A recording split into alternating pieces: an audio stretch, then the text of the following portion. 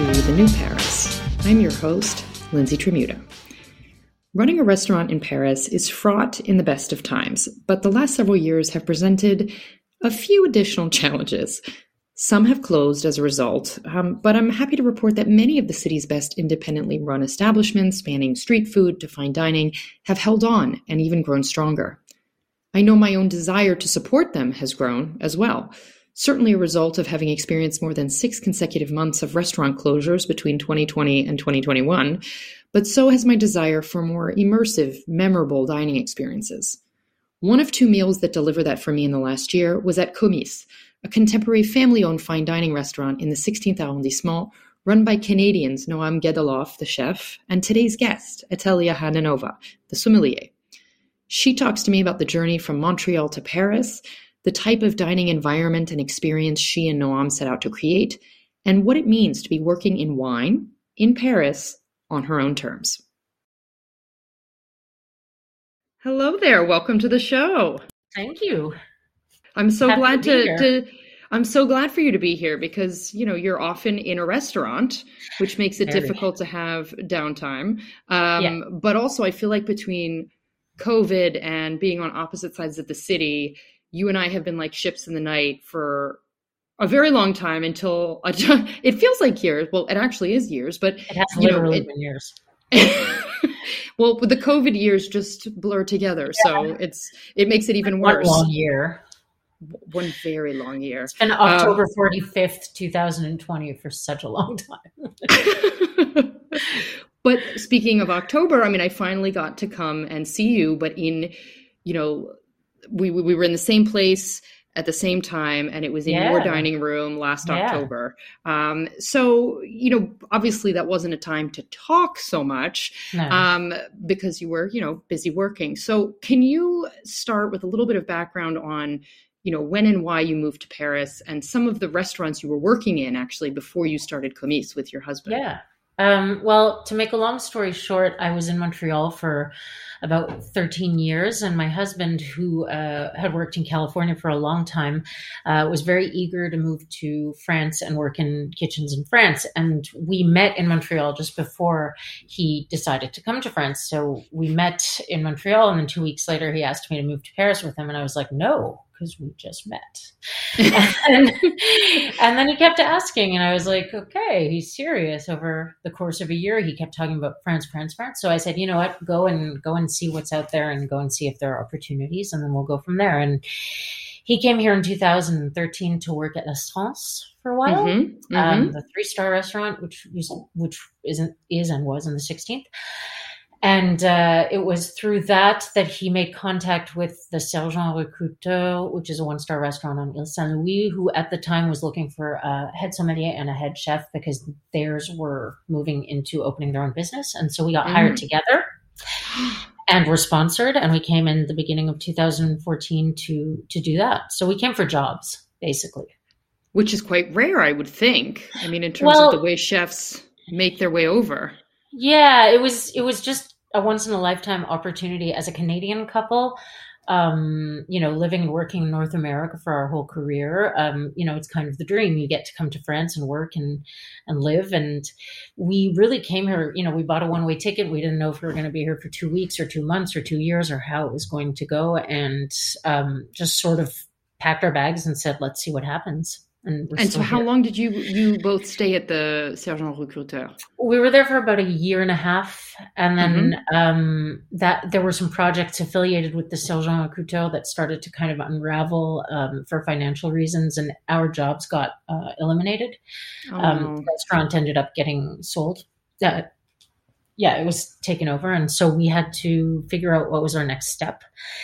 We kind of looked at each other and said, you know, we've been doing this for so many years. We've done it in so many markets. And we kind of see an opening in France, in Paris, for something that might not exist yet, which is the idea of a warm, welcoming, sort of cozy ambiance, but still a fine dining restaurant, still refined, still elegant, still, you know, concentrating on details and, you know, sort of striving for perfection, but without kind of the formality that can exist in fine dining restaurants sometimes.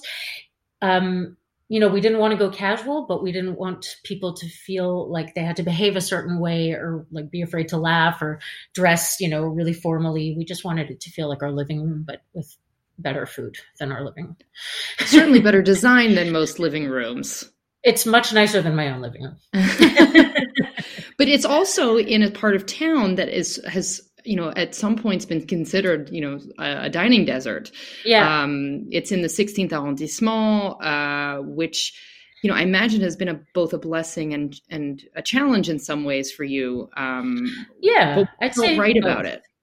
There were a couple of factors. We were adamant about finding a space that was adapted to our ideas, one of which the main deal breaker and the one non-negotiable thing was having an open kitchen that looked over the dining room. We'd always felt very strongly that the kitchen should be able to see what's going on in the dining room. It's important for the cooks to feel a sense of connection to the guests and to see what their work is translating to out in the dining room, and not just to be like hiding in a closed space and kind of working without a sense of what it is that they're doing it for. I think also for efficiency of service, it was a big deal for us to have the possibility for Noam to sort of survey what's going on in the dining room and be able to sort of anticipate calling tables and that sort of thing. So from a logistical standpoint, it was something that we're very taken with. And this space happened to sort of provide us with the layout that we were looking for, more or less. And we looked at, I think, 52 spaces before this one. Oh, so, boy. And not necessarily just in the 16th. We looked all over the city. We looked everywhere. And we'd actually made offers on spaces in the Upper Marais and also in the 8th arrondissement. So, but they fell through for different reasons. And then, so this was sort of our last stand before we gave up, and it kind of worked out. So we're like, okay, this is it, Obviously, it was important for us to be in a neighborhood where fine dining made sense, where there was a certain clientele for it. And West Parisien is an area that does have a lot of residents who do enjoy fine dining. And it's a bit curious that there isn't more of an offering, but I think that has changed. There are a handful of, very high quality restaurants in the area as well. I think it's just slow going because it's a very established sort of old bourgeois area that takes time, like everything in Paris, to sort of evolve. But it is happening, I think, actively. And do you think, based on from the time that you opened, obviously a lot has happened, and so your key diner is perhaps not the same as it was when you first opened. But is it a lot of locals? Do you get sort of West Parisian diners, or are you getting people who are traveling from across the city to dine just it's incredibly mixed. It's incredibly mixed. There are some nights where 90% of the dining room is French speaking. There are nights where it's all people from around the surrounding areas. There are nights where it's people who have heard about the restaurant from other parts of the city or even other parts of France. And we have a ton of traveling visitors also who come to the restaurant, who have heard about the restaurant's reputation and are interested in dining with us. So they plan it in advance. In advance. Well, certainly having a Michelin star doesn't hurt, which, yeah, it's part of the, I think, visibility of the restaurant to foreign diners, for sure. And was that something you both hoped for Comice, that you were aiming for a star? I'm never quite sure whether that's the same ambition for foreign chefs and sommeliers working in France as it is for local natives.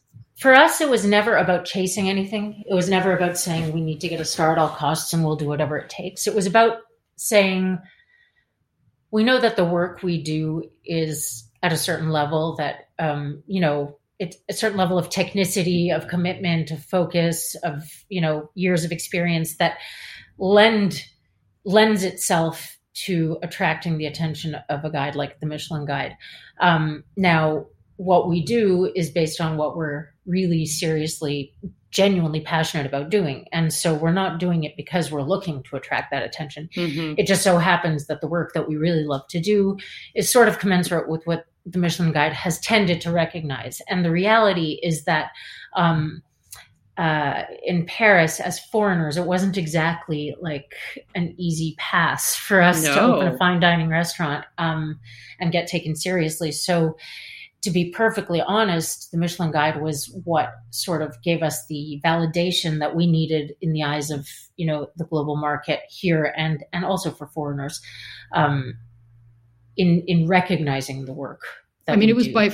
by far one of the most exceptional meals I had in all of 2021, which is which is wild because I tried to like quickly make up for all the lost time by eating at restaurants as soon as they reopened on May 19th, but like regardless of, of environments and atmospheres and style, there's just something so pleasurable about being taken care of sort of in this environment that, as you described, is kind of like a really polished living room, but cozy. And you wouldn't be surprised if there was a fire going somewhere, you know? Well, that was, thank you for saying that. I really appreciate that. And I'm not just tooting your horn. I know you do a fair bit of eating. So as my digestion can attest. I trust your words. I know that you do the research on the ground. It's really, we were just saying the other day, we had a couple of guests who came up to the kitchen to say hi to Noam, and they were talking to him. It was actually fellow restaurateurs, and we were sort of exchanging a little bit. And he kind of looked at her and he was like, we're just so fortunate to be doing what we do because we are genuinely passionate about it. Like, it's really hard work. We're really tired all the time.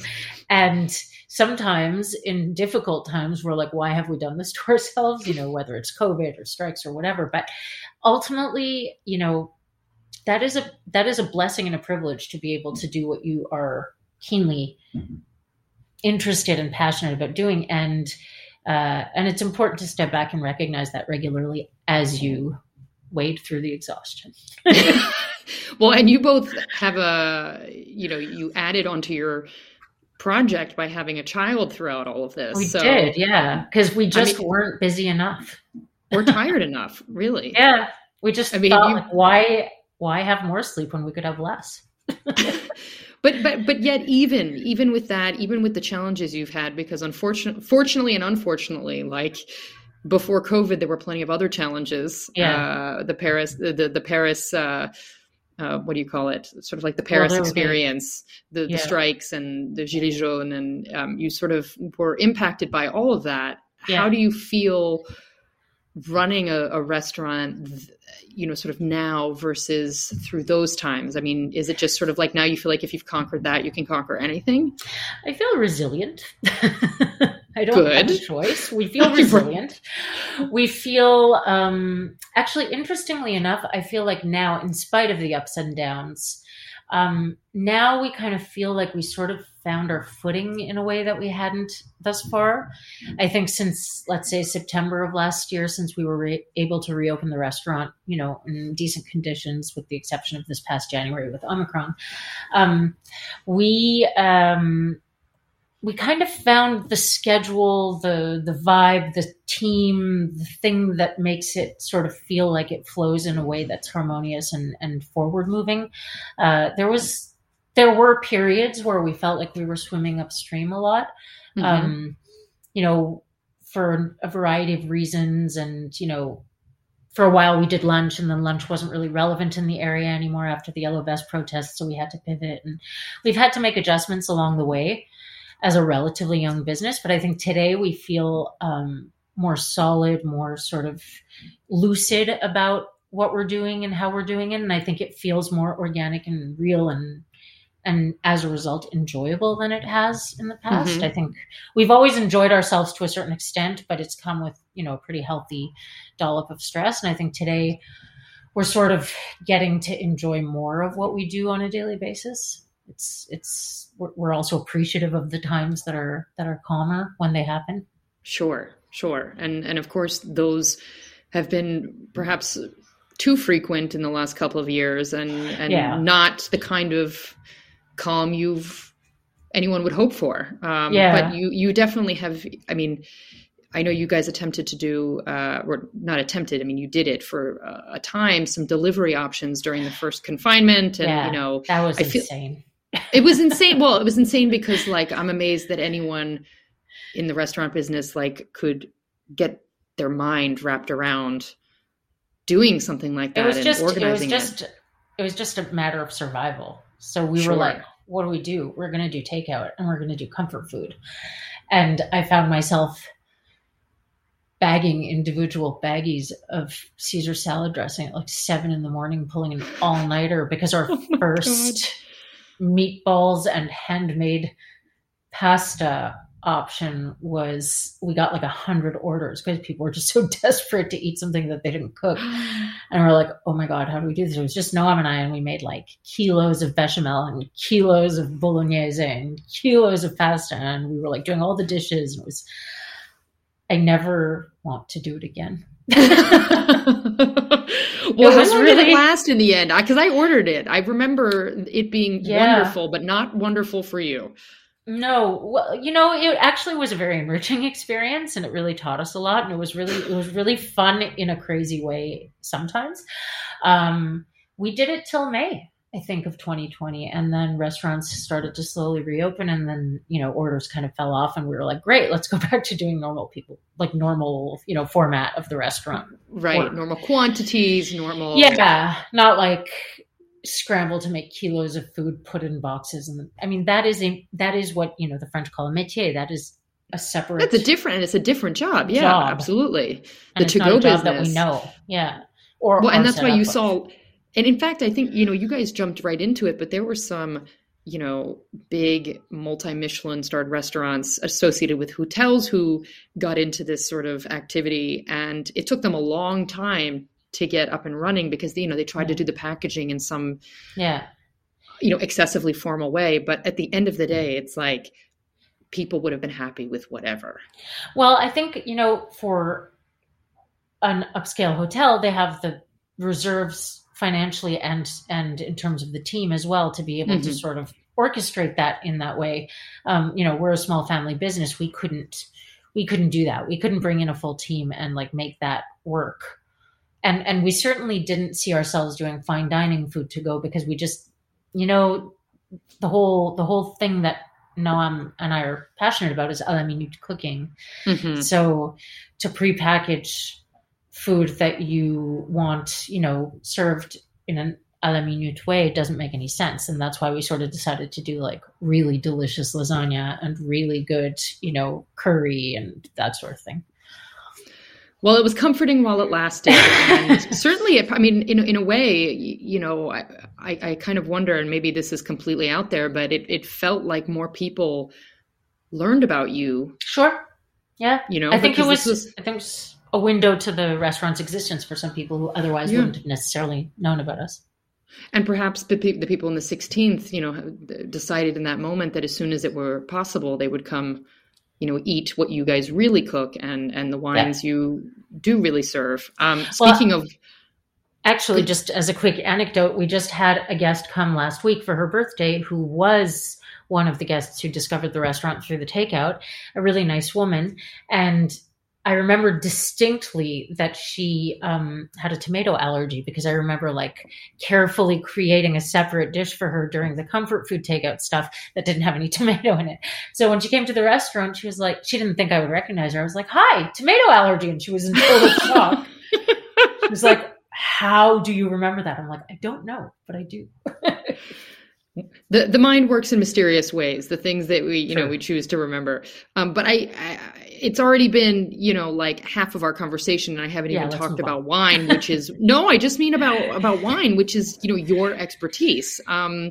I hope we get to the point someday where we don't have to specify that the sommelier or sommelier is a woman. And maybe we don't even need to do it now, but I highlight this mostly because we're in one of the capitals of wine. France is obviously this is a culture entrenched in wine and with a tradition of mastery and certainly with well-documented challenges for women in the industry. So I'm wondering, because obviously you started in wine outside of France, but what has that process been like for you in your previous roles and then now as you're running the show for yourself? It's actually been it's been a very interesting evolution, both culturally and just professionally. Because, for one thing, from the professional standpoint, I started off as a very eager and wide-eyed young sommelier, and then sommelière, and then I started in New York. I continued in Montreal, studied in Montreal, and then worked and had great jobs in Montreal, and then met Noam, and that's what made us come here.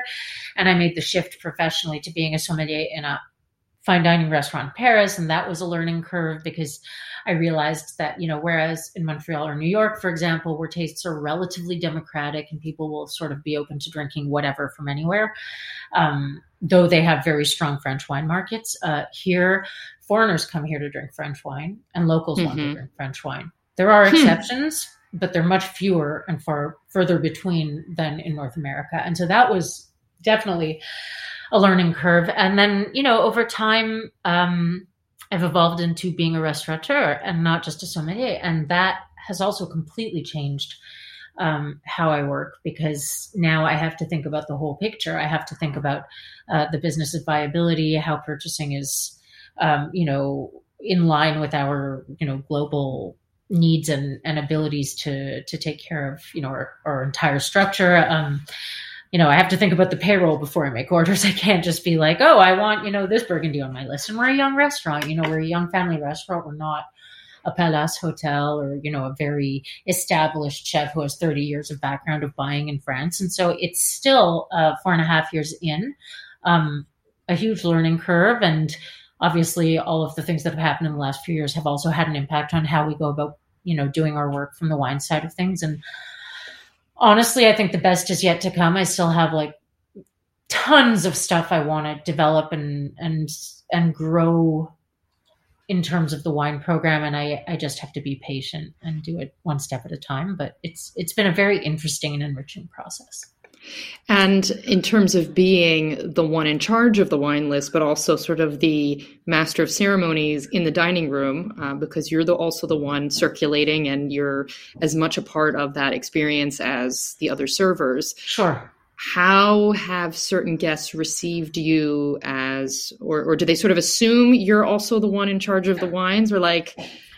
Well, in the beginning, it took a while. In the beginning, we had a fair bit of press about the fact that I handled the wine, but it still took a little bit of time for people to sort of catch on to the fact that I run the wine program. I think today it's established, and a lot of people have read about the husband and wife team, and the wife is the sommelier. And so it's a little bit less of a discovery for people. They understand that coming in. So that's nice. It rarely, but can happen that guests will be like, oh, I'll wait for the sommelier. And I'm like, I'll look around and I'm like, okay, hi, what can I help you with? And it takes them a minute to sort of, oh, okay. And nobody is, unpleasant about it, or nobody comes to the restaurant and goes like, no, I want to see the sommelier. But it does happen once in a blue moon where they'll like frantically look for the guy in the suit that was just there taking their food order and like grasp for any man to like come take over. It's rare, but it's good. That's a relief. It's a relief to hear. Happens. I usually try to smooth it over. I mean, it's kind of like assuming that, I don't know, someone who works in a clothing store is necessarily female, or, these traditional, these traditional roles. But I think we need to, as diners, also be better about our own assumptions and not go in. I don't take it personally. I think people are a little bit like, sometimes people are just a little bit disconnected from what, I don't even think it's intentional necessarily. I think it's just sort of like a reflex action. It happens just as often, if not more often, that people, when I come to the table, will ask me if I'm also the chef. So that's a positive. I think that it's just like, it doesn't occur to them that because I'm not in the kitchen that I, might not be the chef. Right. I'm not sure where these ideas come from, and that's okay. The other day I went to greet a guest and he was like, bonsoir, chef. And I was like, Wow, this is a first. I've been doing this for 25 years. No one's ever said that to me. Well, if there's going to be a first, it's going to happen in this country. I mean, every single day there's something. I'm like, but I've seen it all, but I haven't. But that's great. I mean, I kind of love that there's an assumption, and clearly it wasn't a negative assumption. It was, no. I'm prepared to eat no matter what. He was super deferential too. He was like, bonsoir, chef. And I was like, bonsoir. Like, it's true that that's another thing that strikes me as being far more, I don't know if specifically French, but European, in the way that people, when they go to these fine dining establishments, will refer to either the cook in charge or it's a much different relationship to the dining out experience than I think most North Americans have, at least I think, from what I recall. I mean, it's interesting to me because, and then there's another dynamic, which is the owner dynamic, which is really funny because I am incredibly operationally active. We both are. We are there for the entirety of service and much of the mise en place. Noam is there for all of every day. And I'll be serving tables and like I do everything. I pour water and I fold napkins and I pull out chairs and I clear plates. Like I started in this business as a waitress and I am still basically a waitress. And I love it and I enjoy the work and I find it stimulating and it keeps me fit and I get a kick out of it. And I also get a kick out of working with my staff who are younger and who have less experience and who learn on the ground instead of me sort of top down telling them what to do but not doing it myself. I think it's much more effective and much more stimulating for them. And it creates a really great team dynamic. And so I'll be running around the dining room all night and serving people and talking to them and exchanging with them. And then at some point, many guests will be like, wait a second, are you the owner? And I'll be like, yeah. And they'll be like, oh my God. And I'm like, I'm exactly the same person I was 10 seconds ago. Nothing I think it's changed. probably, but I think it's the idea that, wow, you're running this whole thing. And yes, you're two people, but they mostly are seeing you. Yeah. And it just seems kind of like a miraculous one woman show. Like, wow, she's doing all of this and she's getting everything right and she's remembering. And because it, as you said, it requires so much attention to detail.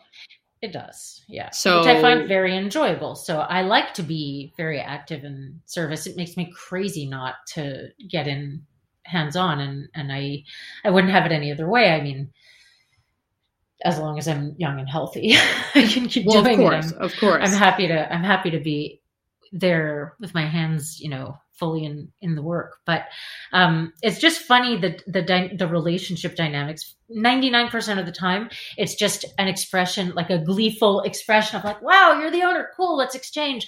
What made you come to Paris? People will get excited about it. 1% of the time, people will not necessarily be so nice. It happens that people are a little bit, not appreciative of service staff or perceive them as like a lower caste of society. It's incredibly rare, but there's a bit of that sort of like, oh, you're a service person. Well, you're lower than I am. So I'm going to boss you around or kind of torture you a little bit. And it happens very rarely, especially in our restaurant, because we sort of have a certain dynamic and a warmth that makes people feel quite at ease. But when it happens, and it happens to me because they don't realize I'm the owner, and I'll kind of like take things in hand and be like, you know what? We're here to have a good time. We're here to make sure that you have a good time. And I promise everything's going to be okay. And then they clue in and they're like, wait, you're the owner? And then they completely change the way they talk to me. And I'm just like, you've now seen their true selves, who they bestow respect and politeness upon. An incredibly, it's a minority. I'd say it's happened like 3 times, Well, that's good. But 4.5 years. It's still disheartening that it happens. Yeah, it's disheartening. I don't care if it happens to me. I care if it happens to my staff because they're a little bit less in a position to sort of rein things in, but I keep an eye. And if I see anybody, and again, it almost never happens, but if I ever see anybody sort of trying to like steamroll anybody, I'll be like, let me get in there. Like, I'm going to take care of business and I'm going to make sure it's all going to be okay for everybody.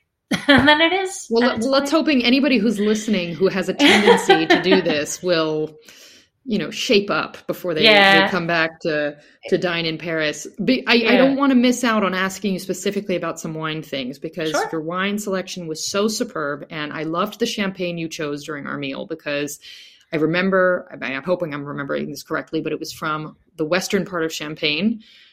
If that's correct, I don't know. From the south. It was from the south of Champagne. No, but it's why it's not Reims. about. It's not Reims. It wasn't. No, The what two matters? big. Yeah. It's not from these sort of prestigious cities of Reims or Épernay and the surrounding areas. It was from the Côte des Baux, which is in the south of Champagne, which is quite far removed geographically, both soil-wise and distance-wise from the sort of more prestigious areas that people know the big houses from. And in the last, I'd say 10 to 15 years, but especially 10 years, I think there's been a huge sort of, the word in French is engouement, but like a huge excitement over the champagne houses, usually younger domaines, or older domains that have been taken on by a new generation and sort of revamped, and a lot of them working biodynamically or organically, or with very sort of artisanal methods. And what's interesting is that for years the big prestigious houses have been buying grapes from those areas all along. Oh, yeah. But because Champagne is, traditionally a grape buying area. It's not necessarily been a grower producer area. The big houses buy grapes from all over the region. And so it's, nothing's really changed. It's just that the notoriety has in that. Well, they deserved it after all this time. I mean, yeah. Their grapes are worth more now, and they're growing their grapes and making wine themselves instead of necessarily selling everything off. And it's exciting. Those small grower producers are now becoming an established reality in Champagne. And that's really important because, I really appreciate Big House Champagne in that it's just such a special, celebratory, wonderful, meaningful thing for so many people, especially in France. That's something I've learned. French families have like a champagne brand that they will have adhered to for generations in their family. Absolutely. And they'll be like, this is the champagne that my grandfather would open when we would celebrate Christmas, or this is what, we would drink at baptisms or christenings or, bar mitzvahs or whatever. And, and I think that there's something really important about that, because it's part of that established importance of wine in French culture that totally surpasses the notion of a drink or a beverage. It's about much more than that. And I think Champagne is very much about that. It's about the experience and the memories and the generational meaning of a brand. And so the brands matter. But the grower producers are also really important because, whereas brands tend to invest a very significant amount of their, income in marketing, the grower producers, 100 or 99% of what they're earning is going into the bottle. So I just think quality wise, there's something really, worth discovering in that regard. So is that sort of your main criteria for, or among the criteria you consider when you're choosing, even from other regions? You're sort of looking for a mix of, super established that maybe some diners would recognize if they see it on the menu, but also a whole host of more small batch or small producer? I don't usually work with super established wineries. Okay. Because in the sense like of, maybe higher volume or industrial practice wineries, including house champagnes for that very reason, because I just think that they're really, really well represented in a lot of fine dining restaurants and have been for many years. And I think that what excites me is the notion of discovery or tasting something without that sort of veil of a brand recognition element to it. I really enjoy the tasting with your heart and with your palate and saying I'm enjoying the flavor of this for itself and not because somebody told me that it's cool or I've seen it here. Of course there are people, especially French locals, who will come and say oh, well, I always drink Taittinger, or I always drink Philippe Bonard, or I always drink this. And I have a huge appreciation for a lot of these champagnes as a sommelier, I'm totally democratic and open to tasting everything and appreciating everything in a case by case basis. I don't have a dogmatic approach to wine at all. I've never believed in doing that. I'm Canadian. It's just not my thing. I really believe in sort of forgetting about categories and just tasting case by case. And I don't care about looking cool or not because I have a certain name on my wine list or not.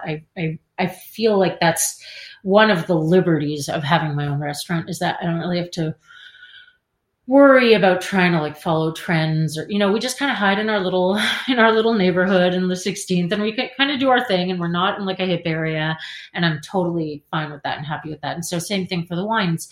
I'm excited about representing, smaller producers. I do my best to do that. I do try to buy from some regions that tend to be somewhat reassuring for a certain clientele that are looking for a certain drinking experience. We do have an established clientele that enjoys Burgundy, that enjoys the Rhone Valley, that enjoys Bordeaux. And what I try to do is I try to pick and choose small family producers who work in a sincere and authentic way within those established regions, so that like I'm kind of killing two birds with one stone. They're happy, and I can sleep at night. Well, I hope you're sleeping at night. I mean, given the amount of work you're doing, but also you're choosing in a similar way that people are choosing to come dine with you. Yeah. The small, considerate, thoughtful, family run in many cases, or independently run operations. And so those go together quite seamlessly. Yeah. I mean, it's also something that I think has gelled for me more than ever. I think, in the beginning, maybe we felt like we had to figure out what our, I was saying earlier that we kind of feel like we found our footing in certain ways in terms of like the schedule, the team, how we're working.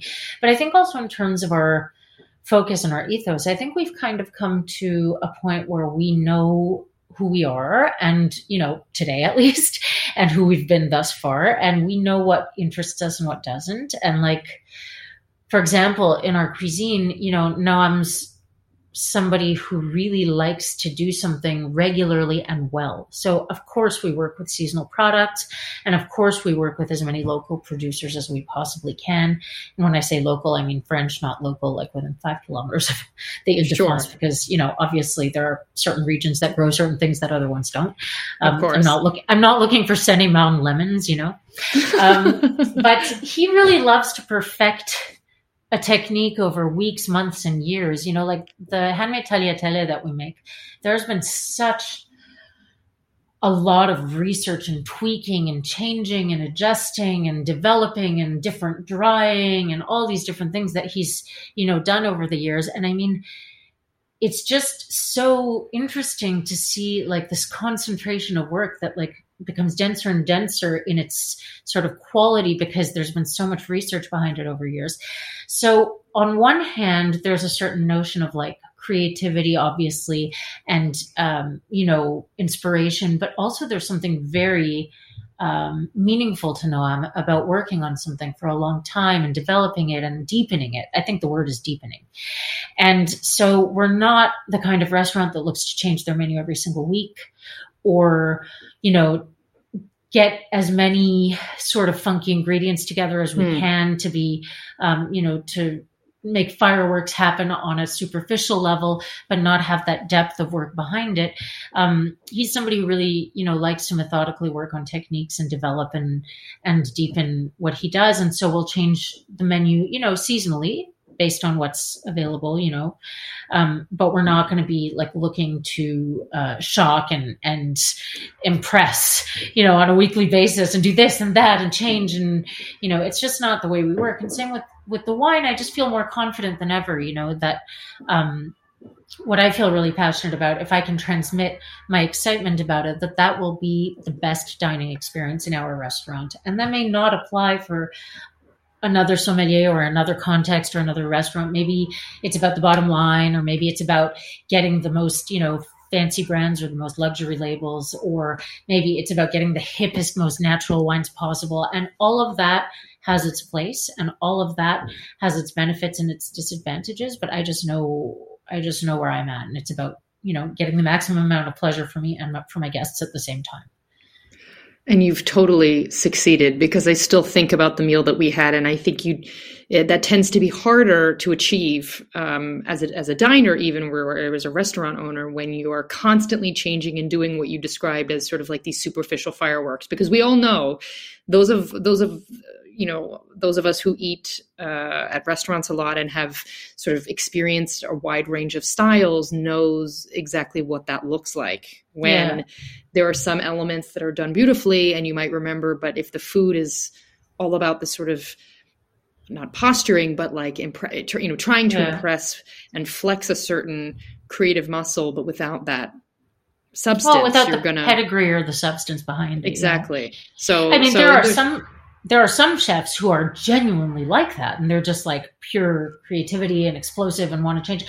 But it's more rare than I think people like to admit.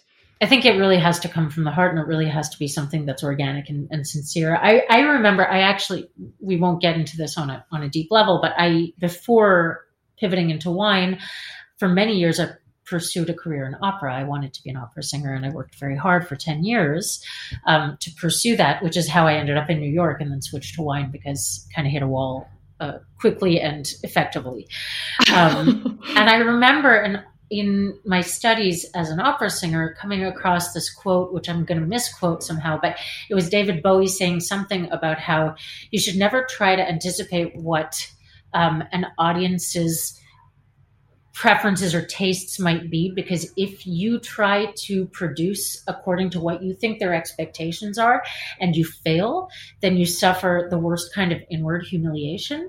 Whereas at least if you fail on your own terms and you know that you did what means something to you genuinely, at least you can go to sleep at night knowing that you tried what was really who you are, and I really, that has continued to apply, I think, in my work in wine and in the restaurant business. I really think that, especially living in Paris as a foreigner, and especially being in a market where there's so much, there's at any major city, fine dining or any dining market tends to have a lot of trends and a lot of things that, gain a lot of hype, and people will come here and they'll be like, oh, I've heard this place, I've heard about this place, and I've heard about this place, and I have to get in here, and this is the hardest reservation to get. And that's all really great. And I think it's also really great to sort of be kind of a little bit outside of that and just focus on the work, like on a daily basis. I think a lot of those hyped places too don't exactly look for that hype. I mean, there are some, very established, reputable restaurants where there's total pedigree and chops. And, I think if someone lists Septime, for example, they didn't do their work to garner that attention. They did their work to do their work, and they continue to do that. And it just so happens that comes with that attention. And I have so much respect for those restaurants who continue to put their head down and work and create employment and take care of their, employees and create livelihoods for people and create an environment that is long lasting and enduring. I think that that's like the ultimate dream, is to create something that, has positive repercussions on many social levels. And I think that's what a restaurant is. I mean, ultimately it comes from, whether you're trying to do your best to support your suppliers and do your best to support your staff and do your best to support your guests and create an experience that is commensurate with their expectations, because it's kind of a big deal to dine in a restaurant in Paris. It's not. It is, absolutely. Granted. It's a huge budget, and it's, whether you have the means to do it or you've saved up an enormous amount of time to be able to do it, we have a responsibility to people to create an experience that is meaningful. Well, if only every single restaurateur in this city thought the same way, I think people would have a consistently better experience. But I think that would be true for any city. You said so many thoughtful and moving things just now. And I would be, but I could have ended anywhere, but I'd be remiss not to ask the question that I think our listeners are going to be asking, which is also, what is the significance of the word commis? Because I feel like that's an important element to this story. Yeah, well, so we got the name. Noam came up with it single-handedly. We were like struggling. It's like a baby name, like this no, this no. And then one morning he's like, "What about Comiso?" I was like, "Great, what does it mean?" And he said, "Well, what it means is it comes from the Comices agricoles, which are gatherings of farmers and agricultural workers that get together to talk about their techniques and improving their trade. They've existed since the 1800s. They started in the Loire Valley. The root of the word is comitea in Latin, which means gathering, and so it's sort of an homage to the farmers that we do work with, or the wine growers that we do work with. It's an homage to their work, because their work makes our work possible. And you mentioned something earlier, which was that people sometimes are disconnected from the actual operations of a restaurant. They're not thinking necessarily that they might look at the staff, the front of house staff differently than they consider the people in the kitchen. And I think that would probably apply to, the relationships behind the scenes that they never necessarily see with the producers and the growers and the delivery people and, that whole chain. And so I hope that everybody listening now, when they come to Paris, whether it's at Comices or wherever they go, are going to be thinking about that connection, because it really makes all the difference. I think one really important thing to underline, and I think maybe it's not something that a lot of people talk about, is that those relationships are not always like romantic and fluid. Like, it's really challenging. We're a small business who, when things are difficult, it's difficult for us. And it's really like, it has repercussions on the supplier side, and it has repercussions, on hiring, and it has repercussions, financial and societal, that are very significant. And sometimes we have to make concessions, and sometimes we have to make, adjustments, and sometimes we have to, this notion that like, it's just a perfect, happy rainbow where it's like, I only work with small producers, and I only work with organic products, and I am a virtuous restaurateur. I just don't think that's realistic to be, 100% perfectly virtuous. It is an absolute goal. It is an absolute ideal. And if, as a small family business, we could achieve that utopia, I would be so happy. In reality, it's, a river with many different curves. And we have so much desire to achieve a level of having the most profound relationships on every level of our restaurant. And that is what drives us. And then reality is that we do our very best within that to make it all work and be in the balance. I don't want to come off as saying like, it happens that restaurateurs will be like, I am, an environmental saint. And, I don't think you can really be one having a restaurant in Paris, because fundamentally there's waste and sure. No, but the idea is that you try to limit that, and you're being respectful of the land, and certainly if that became a requirement, do you know how many places would have to shut their doors?